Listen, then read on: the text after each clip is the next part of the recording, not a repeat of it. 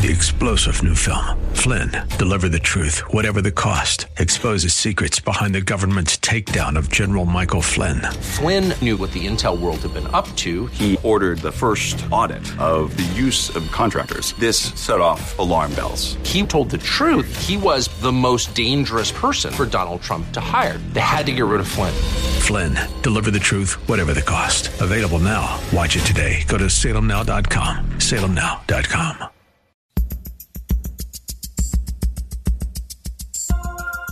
Live from Northern California, it's Lifeline with Craig Roberts. He's the host of Northern California's longest-running conservative talk show. He's a man with a message, a conservative with compassion. He's Lifeline's own Craig Roberts. Well, let's see. I got out the driver's license here, and yep, that's me. Okay, just wanted to make sure we have the right person. Good afternoon to you. Welcome. It is Thursday. And we are here on the first day of November. Trust you survived yesterday okay. And I will give you this assurance that no matter what the outcome of next Tuesday is, America will survive. Perhaps a bit worse for wear, but we shall survive. Next Tuesday, of course, is not a repeat of Halloween, though it could be scary. It is, in fact, Election Day. We're going to talk about the elections more again tonight, as we sort of prime the pump, prepare you, and get you set not only mentally prepared, but prepared from an informational standpoint, and hopefully help motivate you as well. There are a number of important ballot measures, as we've been discussing on the program, and, of course, some key races across the state that not only address statewide elections for positions such as governor of California. And then, of course, we have all of the House seats up for grabs. Senator Dianne Feinstein in the political battle, certainly for her life, up against Kevin De Leon. So it's an interesting race this year, much going on. And I want to pivot, if I can, to an issue and one of the candidates in California running for California State Controller, a job that it's one of those unsung jobs you don't hear a lot about. I mean, it's kind of, we vote for governor and you know what the governor does. The lieutenant governor, not quite sure, except he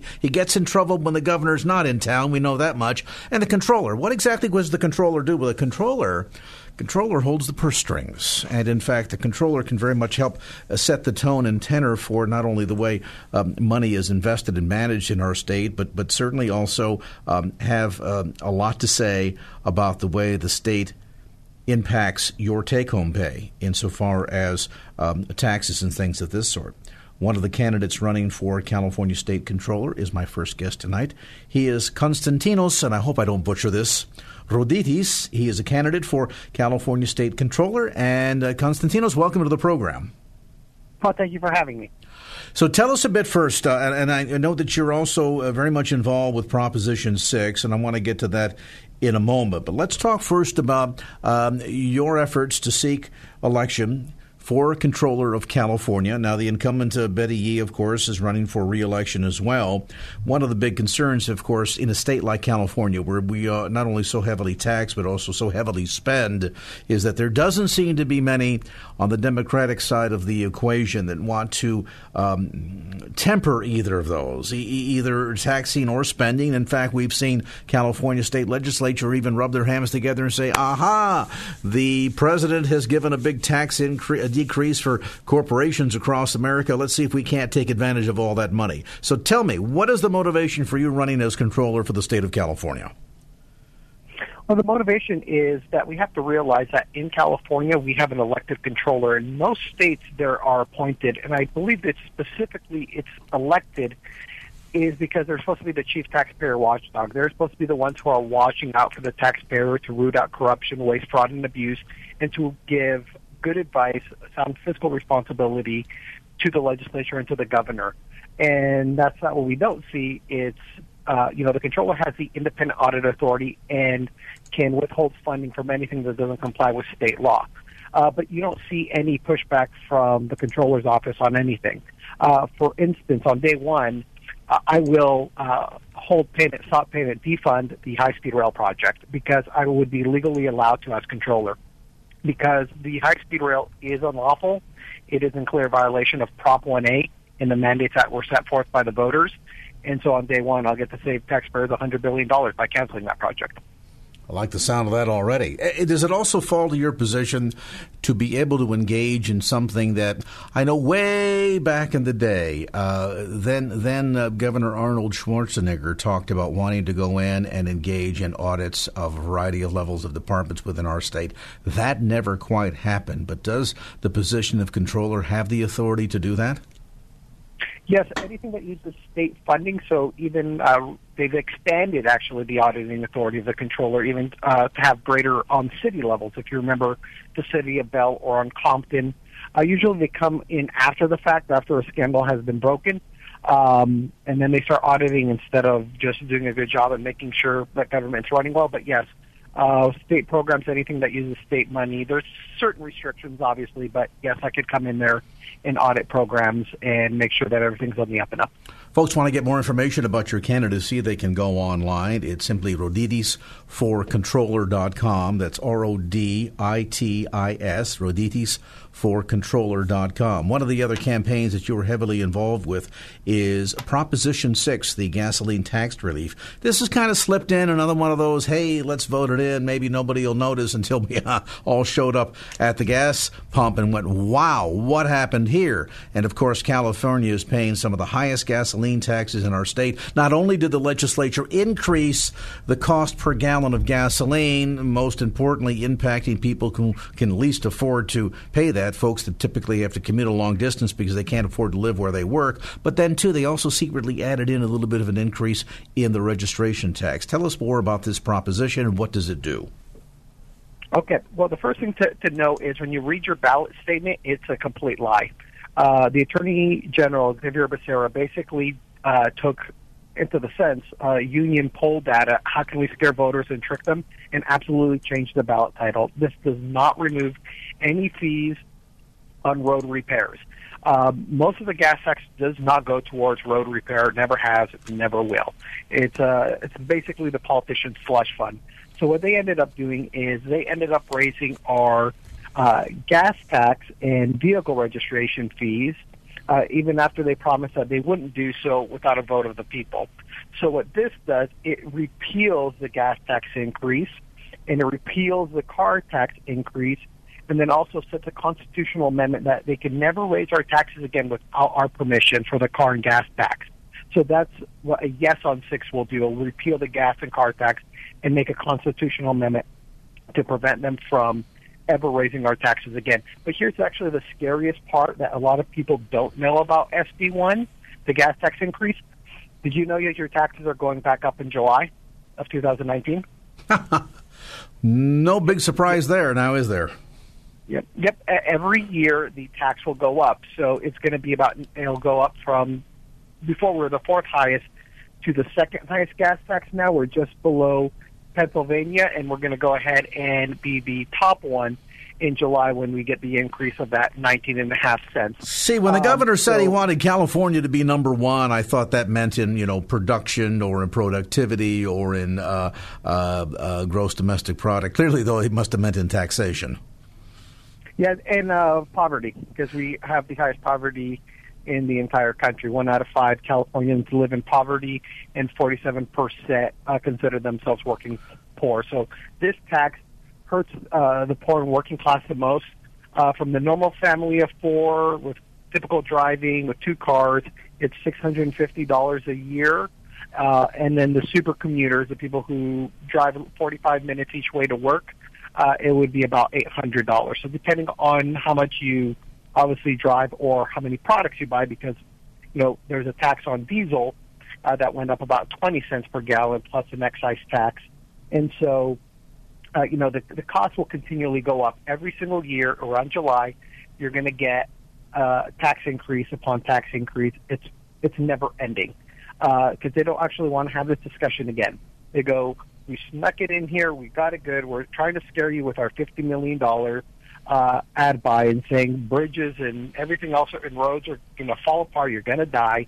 I love one of the flyers that they sent out, which I found hilarious, was the firefighter, like, you must protect the roads. And the guy got $350,000 last year in his salary, and we'll collect millions of dollars in pension. And so, they, of course, want the gas tax to continue to go up because they need to fund our unfunded pension liability, and they've been raiding the gas tax for years. And so there is no difference. This is just a money grab from them. And sadly, this has been a political football for many, many years to walk folks back. Gray Davis was the first one who did a significant increase on the registration fee. And then, of course, when he was followed, actually kicked out of office and in a very embarrassing fashion as well. When he left office in disgrace, followed by then Arnold Schwarzenegger, he immediately reduced the registration fee, and now, of course, it's been brought yet back up again. And then, of course, this ongoing ping-pong deal with gasoline taxes here. We pay some of the highest rates in the union, even just for the simple refineries, because of all the tight air control restrictions that we have. And if you've watched the price at the pump, you know that when they put the additive in for summer fuel, the price goes up. And then when they say, well, winter comes, we take it out, so the price goes up. And they do this every single year. And as Konstantinos just mentioned, the real penalty here are on poor people. The real penalty here is for the person who can't afford to live within, walking distance or barting convenience to work, and so they have to drive a car, and in doing so, they are penalized the most. Believe me, the individual tooling around town in the Tesla doesn't care and doesn't pay the gasoline tax anyway. So for the rest of us, and to avoid confusion on this measure, if you want lower taxes for gasoline, vote yes on 6. Let's put it that way, because they've written it in a very confusing fashion. So the easiest way to think of this is, if you want lower gas taxes, if you want a reduction in the amount of tax that you pay for your vehicle registration, then vote yes on Proposition 6. More details on the candidacy for California State Controller online at rodidisforcontroller.com. And our thanks to Konstantinos Rodidis for being with us tonight on this segment of Lifeline. All right, much more to come. We talk about elections. We talk about a lot of the values driving voters next Tuesday. We'll do more of that after an update on traffic. Here is Michael Bennett with the latest. Michael? At many levels, this is, as we've articulated here for several weeks now, one of the most divisive midterm elections. We are opined yesterday when Pete Peterson from Pepperdine University was on the program with us about the fact that typically this is called the off-election year. Nothing off about this year, and if you think you can take this year off, no, don't want to do that. There's a lot of critical issues here on the table, not only in terms of many of the ballot measures that we've been talking about, but the overarching notion of the future direction of our nation, not just economically, but certainly morally. Nothing demonstrated that more than looking at the protracted battle for the United States Supreme Court. Certainly the first nominee, President's pick of Neil Gorsuch, went through a lot easier than Brett Kavanaugh. Kavanaugh, I think, is going to have a long time to prove himself, given the circumstances, but it also demonstrates how far those that are concerned about the future of issues such as life, or in the case of those on the decidedly pro-abortion side, how they want to protect the ability to make money doing that, provide that service. And so this is a key time. This is, in fact, one of those rare moments in history for those that have been involved in the pro-life movement for many, many years that look at this and say, wow, never thought this day would come, but yet here it is. We are joined now by Sherry Miller. Sherry is the executive advisor for the Concerned Women of America here in California. She's been involved with the organization for well over 20 years now, and joins us now to talk a bit about the importance of getting out our vote from a value standpoint. And Sherry, certainly this does seem to be a unique time in history. It is indeed, Greg. It's a pleasure for me to be with you today, Craig, and thank you. I agree that at the top of the hour when you said that on November 6th we will survive. But in 2018, I think you will agree with me that Americans are more angry, stressed, divided morally, politically as a nation than we've ever known. And Craig, if we are to retain any fragment of the Judeo-Christian America that we know and love, the church must awaken and vote. if we as Christians don't speak up, stand up, and vote now, who will? The very Judeo-Christian values, constitutional freedoms that we cherish, we could lose to those who are voting for leaders who do not support our beliefs.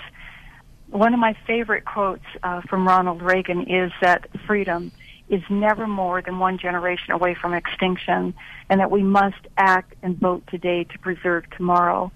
But as you know, sadly, our freedoms, supporting public prayer, sanctity of life, religious liberty, limited government, freedom of speech, the First and Second Amendments, patriotism, Pledge of Allegiance to the flag, are all under attack like never before. And our schools are teaching our children LGBTQ gender identity, creating sexual confusion because of Satan's evil lie of pro-choice and abortion. Women are harmed, babies are killed in the womb, and baby body parts are sold for profit.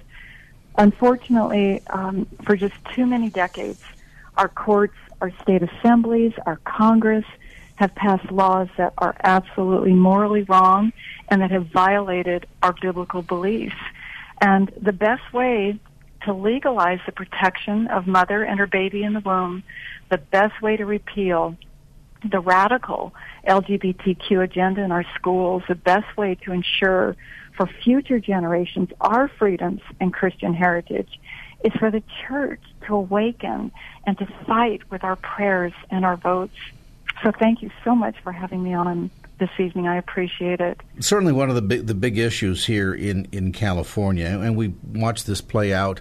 In fact, I won't say who it was, but I ran into the executive director of an organization who came in the crosshairs of the California state legislature over the whole issue of promoting abortion at decidedly pro-life clinics, and folks that are familiar with the story know exactly what I'm talking about.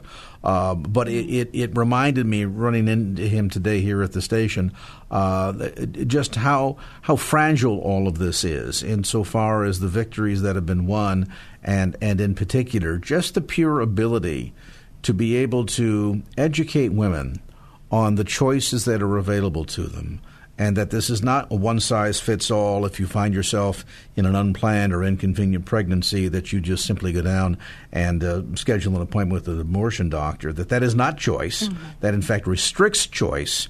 And so the decisions we make in terms of, and nobody would think, hey, when I go to the ballot box and vote for governor, how's that ever going to trickle down? Well, it certainly does, doesn't it? Oh, it absolutely does. Proverbs 29 verse 2 says that when the righteous are in authority, the people rejoice. When the wicked rule, the people groan. My question is always, how will the righteous have authority in our nation if the righteous don't take action and vote? And in California's legislation, we'll just take abortion, as you brought up for an example, is overwhelmingly pro-choice. Nationally, the United States continues to be one of only 7 countries in the entire world that allows abortions past 20 weeks, when, according to medical research, that's when babies feel pain in the womb. And among the other countries are China, North Korea, and Vietnam. Late-term abortion, indeed abortion at any stage of pregnancy, is murder of an unborn baby. And again, the best way to legalize the protection of mother and her baby in the womb is with our votes at the polls. Some people, disgusted with what we've seen in much of the political rancor over recent years, may choose to stay home, may say, this is so debased now, I don't even want to be a part of it. But do we really have a choice in that regard? I mean, from a standpoint of being a people that is self-governed, we have no monarchy here, there's no king, so we choose the people that lead us. Do we really have a choice to stay home? No, we don't. Actually, columnist Matt Barber has said that we find ourselves today in the midst of a revolutionary war, not a war with guns, but a war of ideals, and that we face unprecedented threat to our faith and freedom. Our basic liberties, he said, our moral foundations are under assault. And so to fight in this spiritual battle, Craig, really, the church must understand that the goal of humanism is against God. The goal of humanism is to eliminate Christianity, and that we are in a spiritual battle for America's soul. Concerned Women for America believes that we will only see change when we, as a church and God's people called by His name, first of all commit to pray for our leaders, according to 1 Timothy 2, 1-5, for all leaders, kings, presidents, those who are in authority, so that we might live in godliness and dignity, and then to pray for America's spiritual revival, that all will come to a knowledge of the truth. And then number 2 is to call legislators to express support, opposition to legislation. And number 3 is to vote our values. If our voice is not being represented in the public arena, it's because Christians are not calling the legislators and Christians are not voting. The power of one phone call to a legislator is immense. Concerned Women for America estimates that one call represents 100 voices. And in California, we have 26 million Christians. So it's just that people of faith, we must speak out. We have such power with our phone calls, with our votes, to be represented in the public arena, in order that government leaders hear us, and that then will make laws that reflect our moral values. If you want a good example of this, we're going to get to one coming up right after the break that specifically points to what happens when there are people that don't have any reasonable respect for the Constitution. And we'll tell you more about that in a moment. Meanwhile, I want to thank our guest for being with us tonight, Sherry Miller. She is the California Executive Advisor with Concerned Women for America. 5:30 on the clock, and let's step aside here for a quick second. Get an update for you from the KFAX traffic centers. We say good afternoon to Michael Bennett. Michael, what's going on out there? Hello. All right, welcome back to the conversation. We're going to switch it up here for a moment because in radio, when it's live, you sometimes have to do that. So as we continue on, we're going to meet a candidate for school board, specifically for the Fremont Unified School District. Larry Sweeney, in fact, has been a seated member on the board for about 16 years now, 35-year-long Fremont area resident. And while you say, well, Craig, my goodness, you're focusing on a local school board? Really?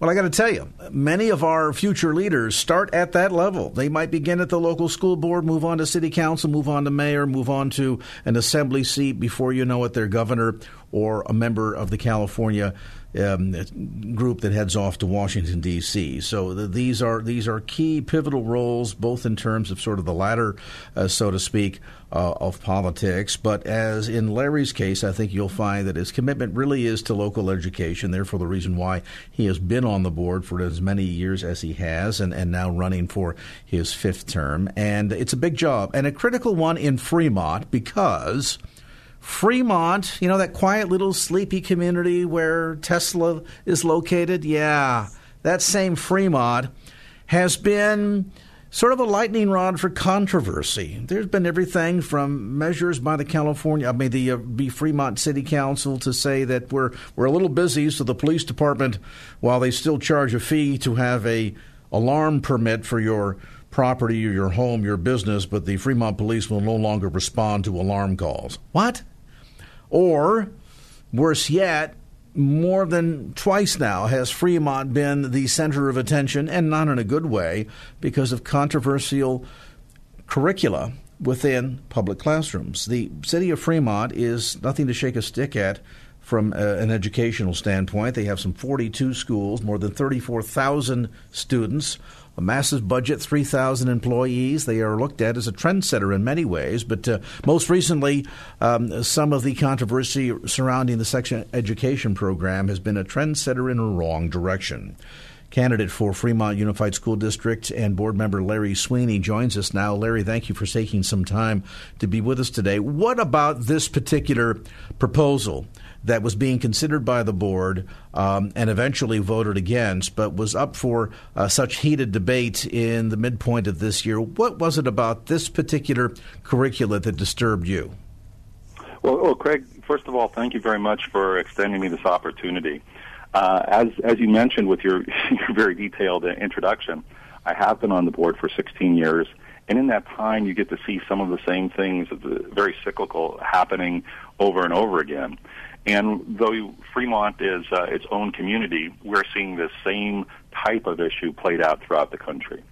So what's happening with our sex ed, if you will, is California requires that we teach sex education in 7th grade and 9th grade. Fremont also allows sex education to be taught in 4th, 5th, and 6th grade. It's opt-out, so if the parents do not want to participate, they don't have to participate. And they know ahead of time, and they fill out a form, and their children are not exposed to that education if they don't want them to be.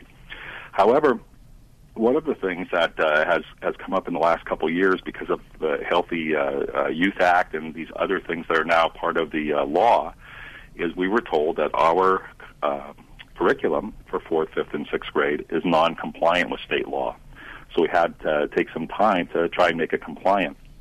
A lot of your listeners might not know that just as California proposes and has a curriculum for science and math and English and all the subjects for all the school districts to choose from, many, many different categories and programs to choose from, the state does not offer curriculum to choose from on sex education. So that's up to every individual school district. Now, we've taken a poll for many years. We've taken these polls, and the majority of families do want to have the option to have sex education taught in 4th, 5th, and 6th grade. Well, what is incumbent upon us is that when the curriculum comes before the board, it should face the same process as all curriculum faces. In other words, when we choose curriculum for math or history or science, it goes through a process. And this did not. This particular curriculum is called the 3 R's. Now, normally what we do when we have curriculum is we take a couple of different options, a couple of different programs, so that would be the options for the community, and the teachers break into groups, and they pilot the curriculum. They meet a couple of times, and they go back and forth assessing the strengths and weaknesses of each program. This is in preparation to eventually make a recommendation to the board. Part of the process that engages the community and keeps everything transparent and accountable, Fremont has, like many school districts, a curriculum and instruction committee, which is made up of parents and teachers and community members, and this is the venue where the public can see the discussion and have their input. Well, when this particular curriculum came before the Curriculum and Instruction Committee, remember, there were no options. There was just this one 3 R's. The staff told the Curriculum and Instruction Committee that the board had already approved this, which we had not, and that the Curriculum and Instruction Committee would not have the opportunity to even discuss it or make a recommendation to the board. This is a complete end run to get around the process. What this did, as you were mentioning in the beginning, is it caused hundreds of people to show up at board meetings. We even had one board meeting just dedicated solely to this topic, and it went to almost 3 a.m. And we had thousands of people sign a petition that they wanted more choices than just the 3 R's. The district did not move, did not budge, and speaker after speaker after speaker said, we need to look at other options. We were not allowed to look at other options. And many of the speakers, and rightly so, said there need to be other components that are included in this curriculum, components like nutrition or mental health or bullying or suicide prevention or self-image, resources for students to use and to access as they're exposed to this information. Additionally, the opt-out portion, where the parents sign a slip to say that their child is not to be exposed to this curriculum, is a very valuable component, mostly because we need parents to have their choices honored and respected. So what happened, to make a long story short, is the district never swayed, and it was just 3 R's with none of these additions and no other type of option to choose from. So it was extremely contentious. So the board voted 3-2. We have a 5-member board that we would not have sex education in 4th, 5th, and 6th grade this year until we could come back with a curriculum that met the criteria. This caused a firestorm, as you say, and 2 members of the board asked that it be brought back. And when it was brought back for a second vote, one of the board members, who was agreement with not having it until it complied with the committee's wishes, switched her vote. So with the condition that 4th grade would be left out, but for this year, 5th and 6th grade would be included, and we would just use 3 R's. So you can see, by the way I'm setting all this up, that a lot of people, perhaps the majority of people, were not satisfied with the way this rolled out. There's another component to this, too, that's that's very, very sad. And it really illustrates the importance of the opt-out component. One of the parents informed me that her daughter in an elementary school, either in 5th or 6th grade, the teacher was adamant that the teacher wanted to let these girls in her class know things that the teacher wanted them to know. So what the teacher did is she excused the boys from the class. They went out in the playground unsupervised, and she locked the door, and she proceeded to tell those girls who were in that class what she wanted to tell them, about 15 minutes worth. 2 of the girls were crying, and at least 4 of the girls had those opt-out permission slips already in the principal's office, which meant they were not to be exposed to any of this. Well, that parent was livid. She called me later that afternoon when her daughter came home and told her what happened, and I met with her. And the parent wanted to bring her daughter to that board meeting that night, and I was really afraid. I was afraid that if this parent and her daughter, and they were willing to do it, stood up in front of the community, there'd be a tremendous amount of support, but we also don't know if there'd be retaliation or something that would follow this family for the rest of their career at Fremont. So I asked them, could I represent your view, your story, and that would protect you? And they said yes. So I did, and I have to tell you, I received very little support from the people who were very 3Rs for that story. And what that story indicates is when we have a process, we have to honor the parents' wishes. So you can see why it was contentious from the very start, that it didn't follow the process, it didn't have options, they didn't add what the community wanted, these other components, and it didn't honor the opt-out. So that is where we're left out right now, is we have a committee. They're going to look at all the different curriculum, and they're going to make a recommendation to the board sometime in February, I believe. And I'm hoping that the recommendations will be a couple of different options to choose from that take into consideration all these community wishes. And it sounds as if there might be 1 or 2 members of that board, and they need to be reminded that they're elected to represent parents and to make decisions in the best interest of the children, not to promote personal agendas. And at the end of the day, if the parents are against it, guess what?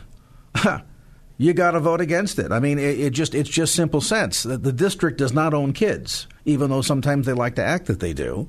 And I know that certainly is problematic, and I've a long history of exchanging barbs with the California Teachers Association for this very same topic, that if there is a process in place, the process has to be respected because the parents own the kids, or they're the parents' children, I should say, not that of the districts or the teachers. And at the end of the day, we all pay the taxes.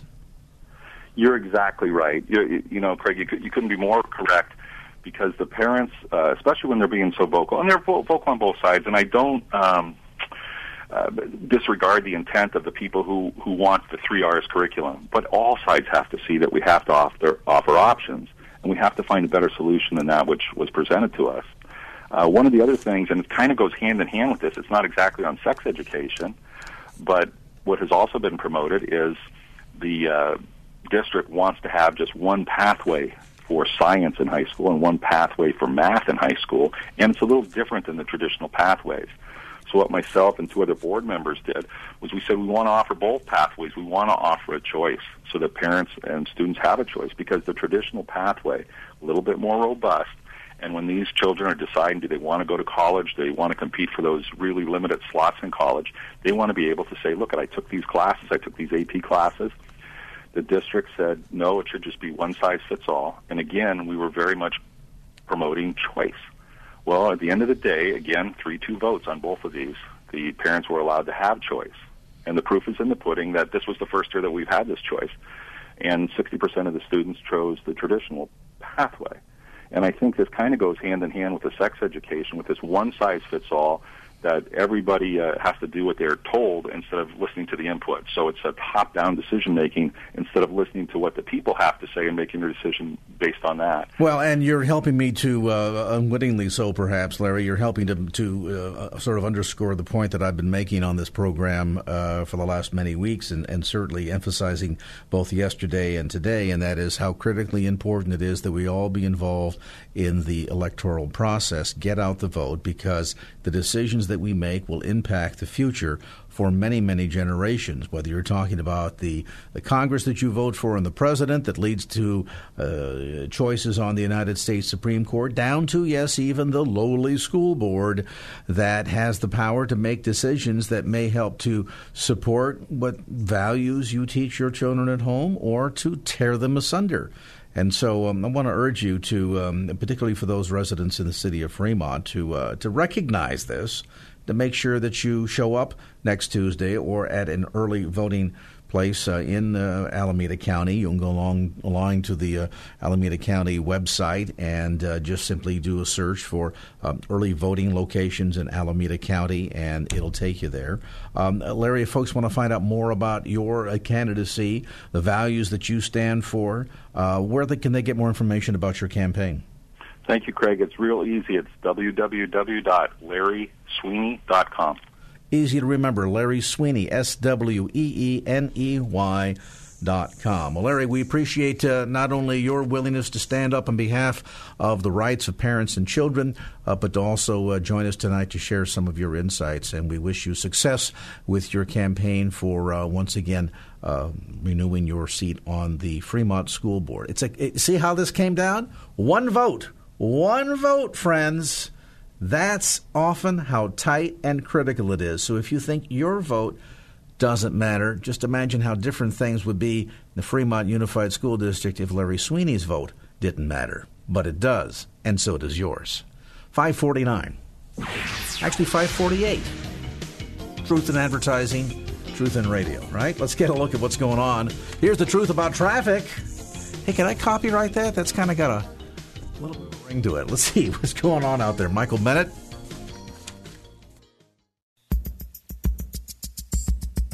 And now back to Lifeline with Craig Roberts. All right, we're going to get to that story I mentioned a moment ago that really, I think, demonstrates just how far off the rails in some arenas our society has gotten. But let me start with this. Gender dysphoria is real. It is a real diagnosis. The people that struggle with it have real struggles. They need real compassion. They need real help. What they don't need is coddling to in a fashion that requires the other 99% of the populace to ask people to be compassionate, one thing. To ask people to not only surrender their own personal values, but to surrender what they know science teaches them, and to suggest somehow that you can arbitrarily pick your gender, when the fact of the matter is you've either got the double chromosome or you don't, and that just because you feel a certain way doesn't necessarily entitle you to decide just to do whatever you want, contrary to whether or not it's going to, in a very deleterious fashion, impact someone else. All right, here's the case. Hope Center, nonprofit organization offering job skill training, daily meals, laundry, clothing, and overnight shelter to women, all free of charge. Sounds like good stuff, doesn't it? Let's find out their story. Denise Hart joins us, attorney with the Alliance Defending Freedom. And Denise, as this story picks up in Anchorage, from an organization doing some good things to help women that are suffering from situations where they're fleeing abusive homes and whatnot. They're doing a great job, but then all of a sudden their story begins to take a turn. Tell us what happened earlier this year. Yes, earlier this year, one evening, an individual came to the Hope Center. It was after hours, so no one is let into the center after a certain point, just for safety reasons. This individual was a man who was visibly drunk. He was injured. He apparently had been in a fight and had been kicked out of another shelter that night after an altercation. And he said he identified as a female, and the director here at the Hope Center recognized he was in need of medical care because he was wounded and very drunk. And so she paid for him to get a taxi to the hospital to be taken care of. And just a couple days later, this individual filed a complaint, and the Equal Rights Commission of Anchorage launched an investigation into the Hope Center, saying that it violated a local law against discrimination based on sex and gender identity. And that has been dragging on for 8 months now, hanging over the Hope Center's head while it's trying to do its good work, serving and loving the homeless women here. So let me see if I got this right. So a man who identifies as a woman but is nevertheless a man shows up at the women's shelter and wants to come in. He is inebriated. He has been into a fight, so he's got some injuries. And the director of the facility, rightfully so, says, well, we are a shelter for women.